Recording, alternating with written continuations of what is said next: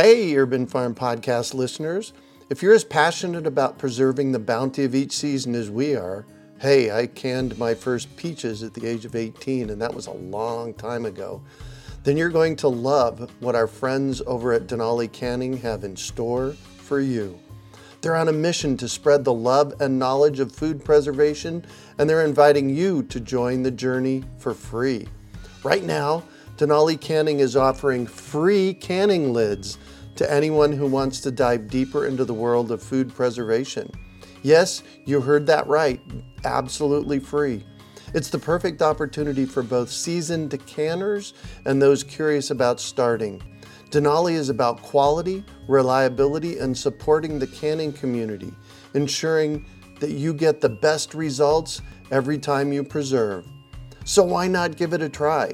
Visit denalicanning.com/free to claim your free lids and start your preserving adventures today. That's denalicanning.com/free.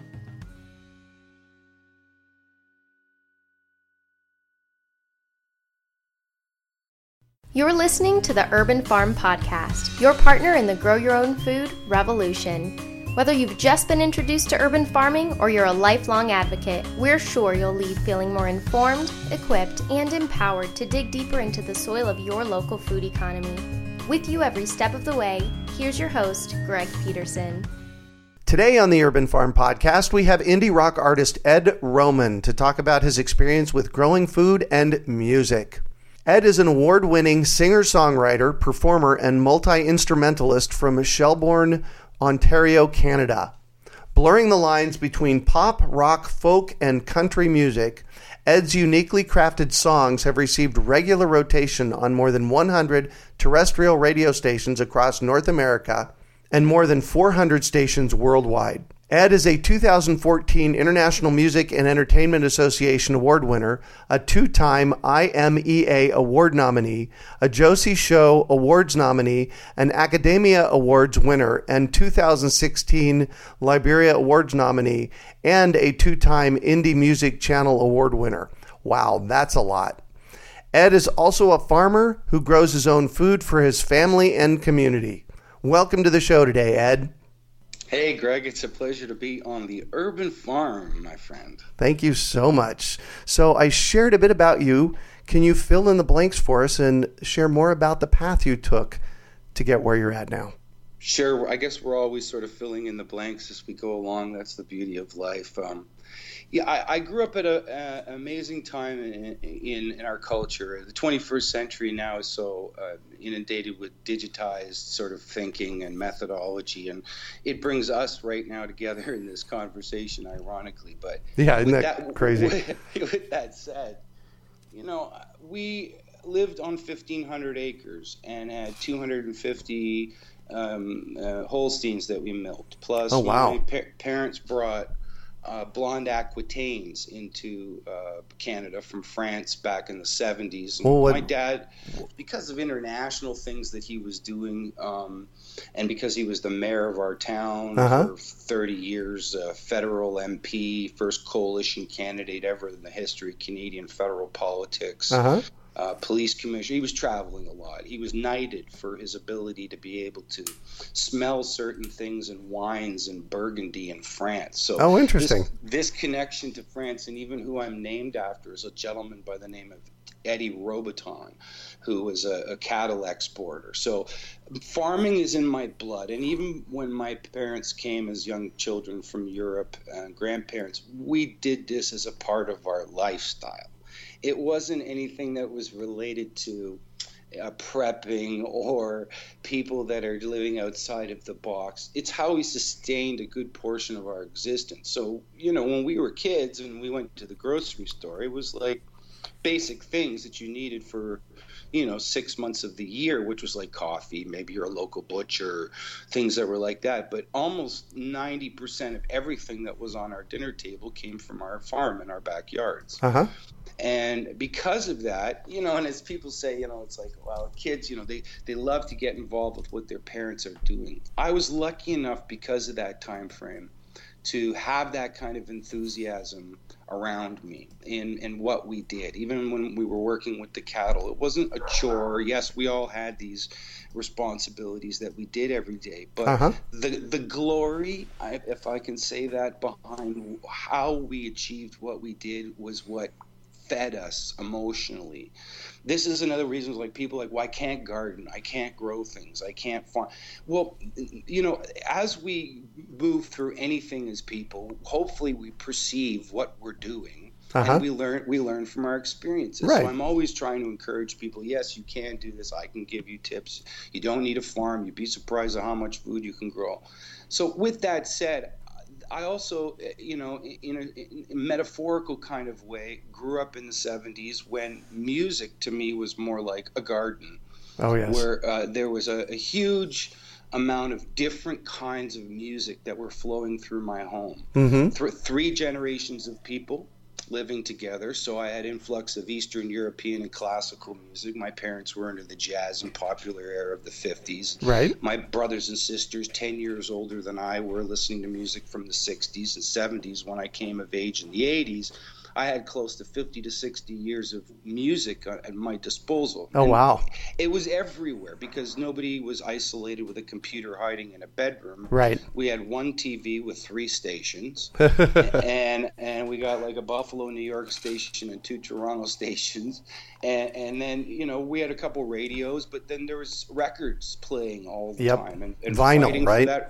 Vinyl, like, yeah, fighting for record space. You know, my sister's got her John Denver on. My brother wants to listen to Deep Purple. Then my dad's going to put on his Sinatra records.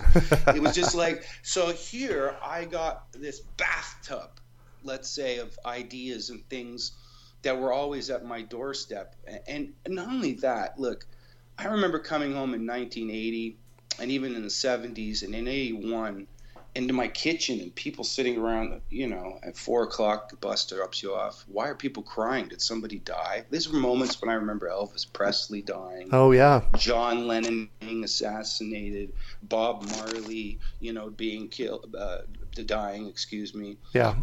With all that said, I realized the power that word and music had in culture. And right. I was hooked. And as I got older, I started to, you know, study music and things like that. And it led me down the path of realization that, look, it's all music. It doesn't matter what it is. If it's jazz, funk, rock, R&B, country, soul, disco, I don't care.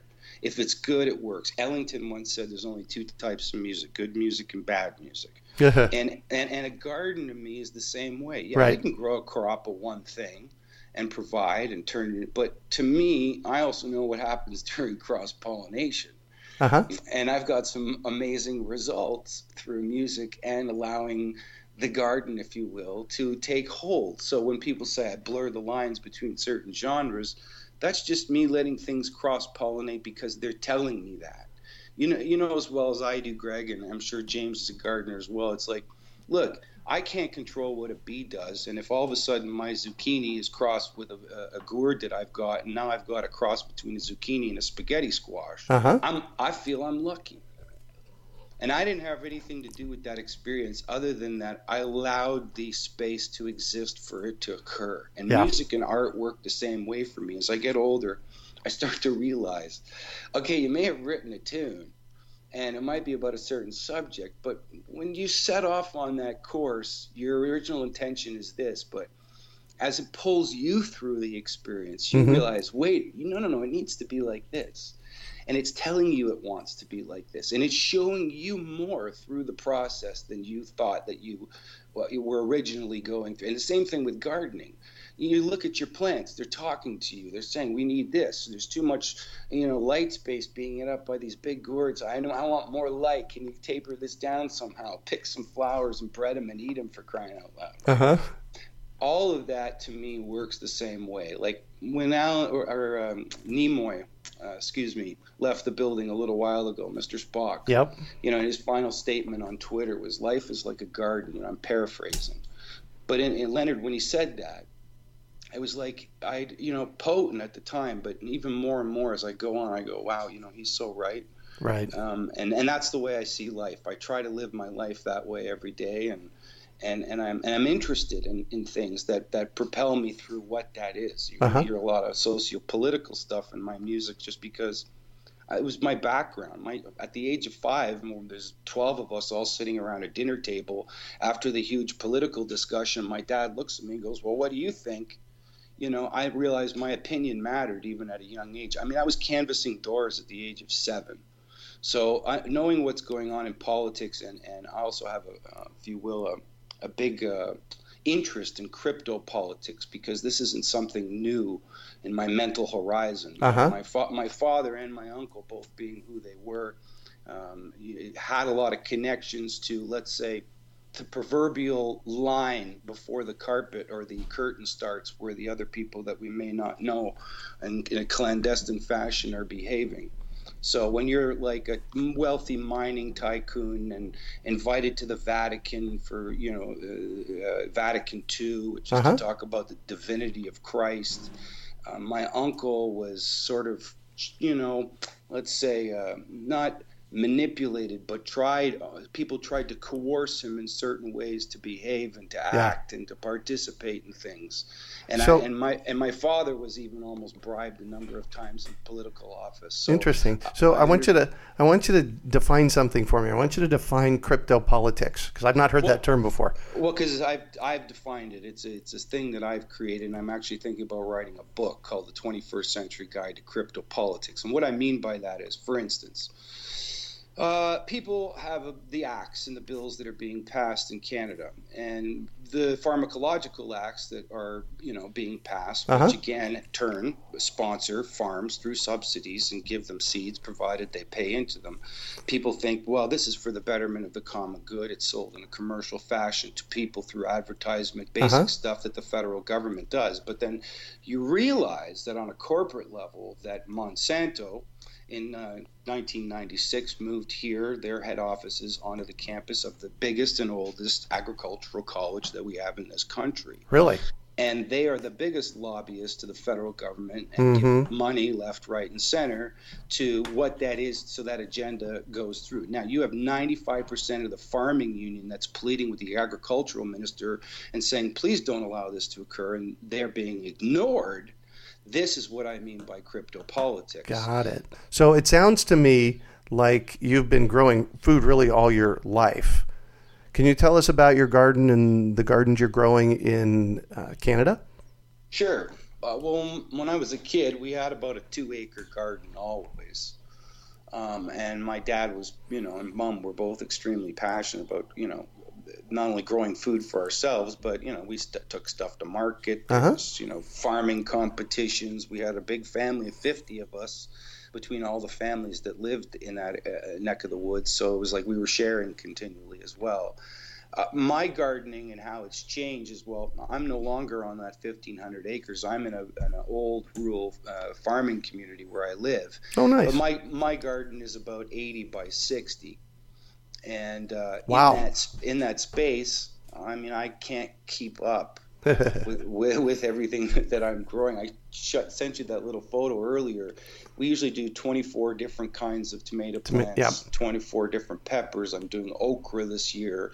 But lettuce and snap peas and potatoes, we usually do 15 to 20 rows, and about 12 rows of beets. And the list is like endless in terms of like how much we grow and what we grow. And we're always rotating and things like that. But we have to go through the canning and or jarring process come October, because, as I said, we can't even keep up with the amount of food. And at the same time, we've developed store trade with some smaller stores in town. Oh, so nice. We're specifically going to start doing that this year with cabbage, certain kinds of pumpkins, okra, obviously, because we have a big influx of West Indies people moving up into our neck of the woods. Oh, right, of course. So that aside from store trade, then there's the small sales that go on with the other store that's in town. Now, and people are like, I always point out to people, it's like, you can actually make money from your own backyard, and even if you're not doing a store trade or selling it. Oh, yeah. Think, man, of how much money you save every year.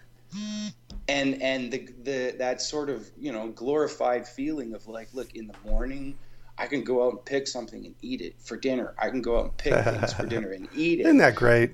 It is. And here's the thing.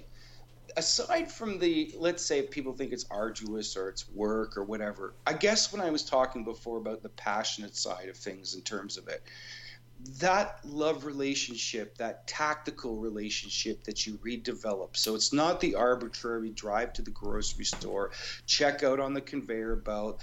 There's a newfound love for what and where and how food is grown. Uh-huh. And I think that changes your whole perspective Yeah. as far as eating, consuming, and everything else. Fantastic. So you mentioned when we were chatting before we started recording about some work you're doing in Jamaica. Can you tell us about that? Yeah, I mean, I fell in love with Treasure Island and books like that as a kid. Yeah. And I you know, in my teens, like who's Bob Marley, who's Peter Tosh, who's, you know, Jimmy Cliff. Oh, yeah. I just love reggae music, the messages behind it, the simplicity at complexity. And then being there, we hadn't been anywhere in 10 years because it's work as two artists. So I said to my wife, come on, let's go. We went to a resort, but in a very short time, we made a lot of friends with gardening staff and people that were cooks and musicians that were at the resort. And we just thought, look, let's go back, but not do that, and find a place in the jungle somewhere. And we did. Papa Curvins is a recording studio with 4 little cabins. They're just 3 doors down from UB40. Oh, nice. Ian Fleming's house is just down the street. You're right near James Bond Beach. That said, we have the real island experience. And people, I think, don't realize that Jamaicans work a lot, but the cost of living is almost symmetrical when you think of it as it is to here. And the average Jamaican makes about $135 a fortnight American. And then you go grocery shopping to a store to buy other things, and you're like, wow, it's really expensive. No wonder it's hard. And that's why we, you know, realizing these things. Look, Jamaicans may not have running water. They may not have a toilet seat. They bathe in the river, but they have a modern 21st century phone to keep up with the Joneses, let's say. So I wanted to write a tune about my experience being there. And in that time frame, you know, people can't help but ask you for things. And, you know, okay, well, we found a place here that ships stuff in barrels really cheaply. And so at our own costs, we pay for the barrels, but we've said to neighbors and friends and family, look, if you got old shoes, kids' clothes, electronics, books, whatever, it doesn't matter. They need this stuff. And we started collecting stuff in our garage, and about every 4 to 6 months we get 3 to 4 of these big huge shipping barrels and send them down there to kind of give back. And people were like, well, what organization is it part of? No organization. It's just you got to think about your fellow man and just go ahead and do it, right? Yeah, exactly. But, you know, we also became godparents to a child there, so we kind of got family. And my wife and I's, you know, 10-year plan is to build an artist retreat there, similar to Papa Curvins, that people can go record music, hang out. We know so many people on the island now, and I've played music all over the island. I met Bunny Wailer. I actually sought him out because a lot of the musicians that are there are wayward boys or were living on the street, and they went to this place called Alpha Boys School. And they teach 5 trades, one of which is music. And when I found that out, and that Bunny Wailer was actually trying to start a school, but the Ministry of Education was giving him a bit of a hard time because he's a Rasta, I thought, well, wait a minute. I wonder if we did like an international or global fundraiser to try to put together this kind of bookmobile concept, but of a music school. So the bus would travel from parish to parish, teaching young kids hands-on, you know, because look, as I said before, those early experiences you have as a kid with somebody that's enthusiastic will last a lifetime. Because most kids won't get hands-on instrumentation experience unless they're lucky enough to have an instrument. Yep, exactly. And at the same time in the older grades. So I thought, okay, I met Bunny. He said, yes, I would support this kind of a thing. We need 10 more people like you. And he looks at my wife and says, and we need 20 more like her. And I thought, okay, well, this could work, but there's a lot of red tape. And as I slowly work my way more onto the island, So it's not who's the white cat from Canada wanting to do this for no reason. Right. I can figure it out and make it work. I already know a Dutch company that tried a recycling program. It was working for 3 years. They developed an infrastructure. They were cleaning up Jamaica, and the government came in and started to tax them. They said, we're out of here. So if I'm getting thousands of dollars in charitable donations to make this work, I don't want to, let the kids down first of all, and then have it not work. So it's tricky. Wow. So we've been kind of skating along the music. Let's go there next. So your current album, Letters from High Latitudes, is described as being an earthy, funky, magical mix of music and a vehicle for your socio-political, earthly conscious, and globally awareness messages. Can you tell us a bit about that? Oh, I'm funky at heart. I like all kinds of music, but music's gotta have, to me, some sort of soul and some kind of a message in it. Absolutely. I like I said, I'm a child of the 70s, so when you think about some of the chutzpah behind that music, for me, it's the same thing. And I also think we live at a really important time, Greg, in the 21st century. We have the ability to make a lot of choices on our own without it having to be a part of groupthink. And I think that that's more of what the revolution, if you will, when it comes to common sense thinking needs to be. The torch bat, take it up against the government methodology is never going to work. My grandfather left Europe and was disowned by his family in the 1920s because he said, look, man, this guy Hitler, he's going to go crazy. Half of my family were wound up, put in concentration camps and killed. So his decision to live but not participate is, to me, the key and the message in a lot of my music. It means that, yes, that might be there. Yes, you may not have another country to run to, but the choices that we do and make every day will affect everything in the 7-generation mentality, because I've spent a lot of time with Cree people. And their idea is that you have to think in 7 generations. It's hard for people to think what happened about a week ago, let alone 7 generations. Yeah. But it takes away the fear that so many people that I have and speak to have. And once you're empowered with certain things, like maybe I shouldn't buy those seeds, because you start to realize I can live my life this way without it being the way that it, like I said, the big red button is always on, right? Oh, yeah. So tell us the big red button. Well, the flight or fight mechanism. Oh, yes. If I turn on a television show and you were here right now, even our National Weather Syndicate, the ladies will come on. She'll give you the flooding in Peru. She'll talk about the wildfires in Alberta. She'll and she'll say it with a smile on her face. Yep. And to me, psychologically, because I've worked with kids for almost 25 years as a teacher, including special children as well as kids that are addicted to certain kinds of things, I know well enough the angst and the anxiety and kind of where it comes from. Yeah. And because of that, it sells things. Oh, yeah. For them. Invariably, when we're watching that show, you and I, Greg, we will go to commercial. And what will we have? We'll have the things that you'll need for the next megastorm. You'll have a battery commercial. You'll have a generator commercial. You'll have something about food. And just so that you don't feel too guilty, here's a nice vacation commercial. Yeah.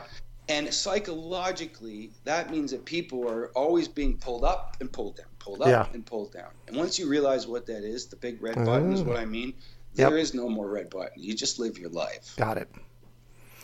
So I saw your music video. I Found God. Love it. And for those listeners who haven't heard your music yet, can you share a bit about that song and maybe tell us where we can listen to it at? Yes, you can go to Vivo, my station on Vivo. Just search Ed Roman, or you can go to YouTube. Vivo HD. Woohoo! Sharp. But that's just... that tune is like something that's more for me an epitaph, stone tune. I'm a bit of a pantheist and maybe a neo-pantheist. And because of that, and because I've also spent enough time playing in African bands, hanging out with a lot of Jamaicans and Rastas, hanging out with Crees, Ojibways, there's a flow of thinking about the world and what it is. Uh-huh. And this Mother Earth Gaia-esque, as I said, concept to me is a reality. I'm about to play a huge show tomorrow in the city of Toronto. That's Ken Hall and Patricia Burns are doing. It's a full anatomically blown out sculpture of a whale that washed up on the beaches of California. Wow. Marine biologists determined we're so poisoned. It was the most poisoned aquatic life animal they've ever come across. Oh. Ken's background was in digital graphics. He blew out the entire sculpture and built it out of found wood, discarded objects, and I play all this whale music on Wow. the upright bass and make these pilot whale sounds. This is this concept of what we do to the earth, we do to ourselves. Mm-hmm. And we as people don't realize, because we live in this sort of insular-esque kind of bubble about things, that it's happening. We can't turn a blind eye to what those things are, whether it's us or it's natural. It's part of a solar cycle that happens every 12,500 to 36,000 years, which is almost incomprehensible to most people. Right, time-wise, yeah, for sure. Time-wise, for me, that song says these things. What you're standing on is God. Without it, we wouldn't be fighting, killing, loving, hugging, hating, kissing, and all those things with each other and exist and function. So I'm trying to say that, it's been right beneath your shoes. It's been leaving subtle clues. And I say the line, I feel it so complete. It came upon a vision. I leave you my admissions. That's why I say it's almost like an epitaph thing. Right. Because without getting overly emotional about it, because I can, and that's the way I am as a person. Congratulations, by the way. I'm trying to get people to realize that, because I've had, aside from the wow, what a great dinner, and look at my carrot, it's bigger than a child experience, those quiet, subtle moments standing on 2 feet, barefoot, on the earth, I've had things that have occurred to me that I could never pay for. Yeah. And could never be taken away from me. So that song means a lot to me. Yeah, I can tell. Pardon me, folks. No, it's just Ed. Yeah, no, that's great. That's great. I was going to ask you to share a few lines, and as I was thinking that, you were sharing a few lines from it. So. Yeah, I mean, Greg, people say, well, Ed, why aren't you writing the big tunes and making lots of money and stuff? I just want to make a living. Yeah. And my art is a reflection of who I am. Without sounding egotistical, I feel more like Pliny the Younger these days. Witnessing the strange pyroclastic flow, and trying to describe the situation that you're existing in. Mm-hmm. So if anything, I have to be able to look back from album to album, year to year, or hopefully if I make it to a twilight year in my life and go, I wrote what I wrote because it meant something to me. Yeah. Yeah. That's art. And Herbie Hancock once said the definition of an artist is one who has the ability to fuse their life with the rhythm of the times. So, I've never been about the disco pants and haircuts, even though I like disco pants and haircuts. Give us that Herbie Hancock quote again. That was beautiful. The definition of an artist is one who has the ability to fuse their life with the rhythm of the times. Wow. He wrote that on the back of Jaco Pastorius' first solo record. And there's another guy, a huge influence on my life as far as being an electric bass player is concerned. Okay. Yeah, Herbie's the guy, man. Yeah, sounds like it. So tell us what projects you're currently working on. Well, I was so eloquently asked by Jill Powell from Heart Songs for Veterans Corporation in the U.S., who is helping assist veterans that are in need of financial aid all over the place, to write a song for this acoustical release called Heart Songs. And in the process of writing, and I'm always writing, I found a grouping of 12 tunes that are going on the next record. And this particular song, Lay One Down, seemed to fit the moment. And not only that, for me as a writer, it has a bit of a Trojan horse kind of metaphor to it, because as you pointed out, I'm very socio-political, and I am trying to help out people, even though I'm a pacifist and I'm not a proponent of war. I'm trying to get people to think about their fellow man and to lay down their aggressions and to, not react to these gut instinct things that propel us into horrific situations. And I've met so many vets all over the U.S. playing in the last year and a half. Their stories are all similar. Their experiences are all similar. They're different people, but my heart goes out to them. So when I was asked, I was like, well, yeah, how can I help? And with that said, that song, is going on the new album, which is coming out very shortly in the next 3-4 weeks. Nice. It's called Red Omen, and it's an anagram of my own name.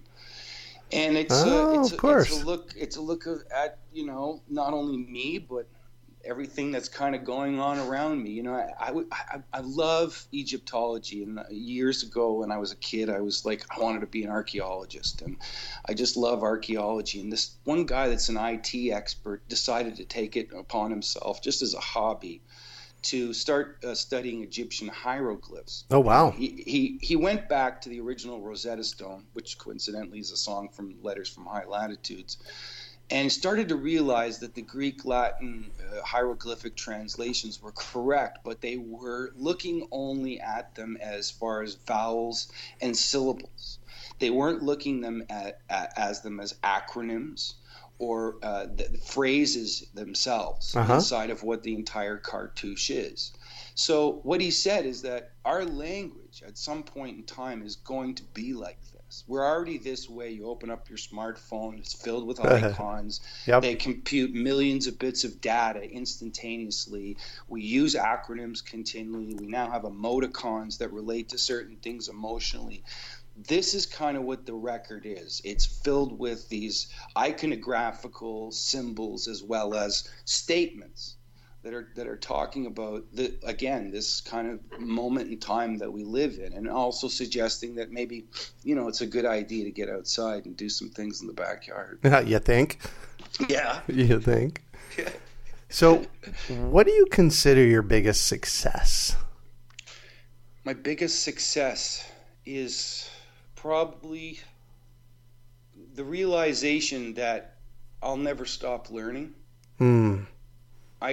Beautiful. I love getting an award and an acclamation, but at the same time, I'm just happy to practice my craft. Like, this is the most important thing to me, and to keep learning about what's happening to me and learning more about music.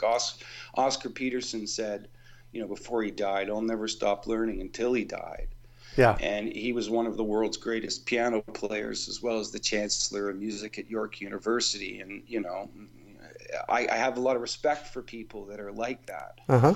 So I think that's my greatest success, that I can have that realization, because I've seen a lot of ego in the industry. Oh, yes. And with that said, then becomes this stale, stagnant, clinical aspect to trying to only massage the ego, as opposed to what is the craft about. Yeah.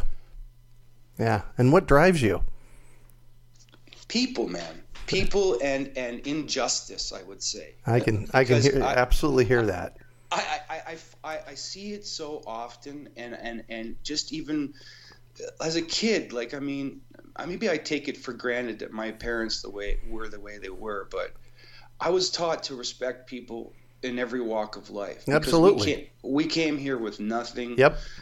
We were kind of considered dirty foreigners. My mom was a gypsy because she had earrings, and we ate garlic, and this wasn't something that was normal for Canadians in the 1920s. Right. So, I think that humbled, and not like we weren't humble people, but at the same time, my father said, look, you meet somebody, smile at them, look them at the eye, introduce yourself, shake their hand. All of that is where I see this change in society, where even the sense of common courtesy. If I say something, Greg, go to pay the till, and I say thank you kindly, And the woman looks at me and says, "What?" And I'm like, I said, "Thank you kindly." Uh-huh. Like, and then I see other people that are coming in and out and like, "Give me this, give me that," and da da. And I get it, you're busy, but this civility that we have towards each other and some sense of empathy for each other's situations is what's not, stopped us from killing one another already. So I'm pushed by that. I'm driven by that, and through that, I find positivity, because as an artist and as a dyslexic, also struggling all my life, you have to learn to think creatively about your situation. Yeah, so I can completely get that. That's it, man. I wake up every day, I see something and go, man. Well, write something. The kindness shows up in this generosity. Well, that's it. The randomness of it sometimes. Yeah. Because even if it's, here's some of my garlic. Oh, I didn't expect you to bring me any garlic. Yeah. Here you go. You're opening a door, saying thank you. How about putting your signal on when you change lane? Yeah, exactly.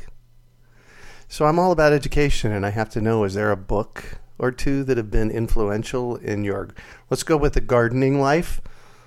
Sure. I would say The Botany of Desire. Oh, yes. That's a big one for me, because you start to realize, and Food of the Gods, Archaic Revival tied into that, my Terence McKenna phase. The food and agriculture, I mean, you are what you eat, right? The old adage is true. Big time.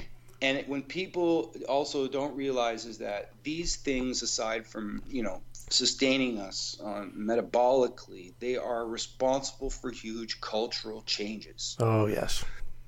I say to people, where does the word salary come from? They're like, I don't know. You get paid money every day, every 2 weeks you go to the bank. No, where does the word come from? Salary. I don't know. Celery? No, you're close. Salt. I don't know. Where does it come from? Well, it's Roman and used to get paid in salt.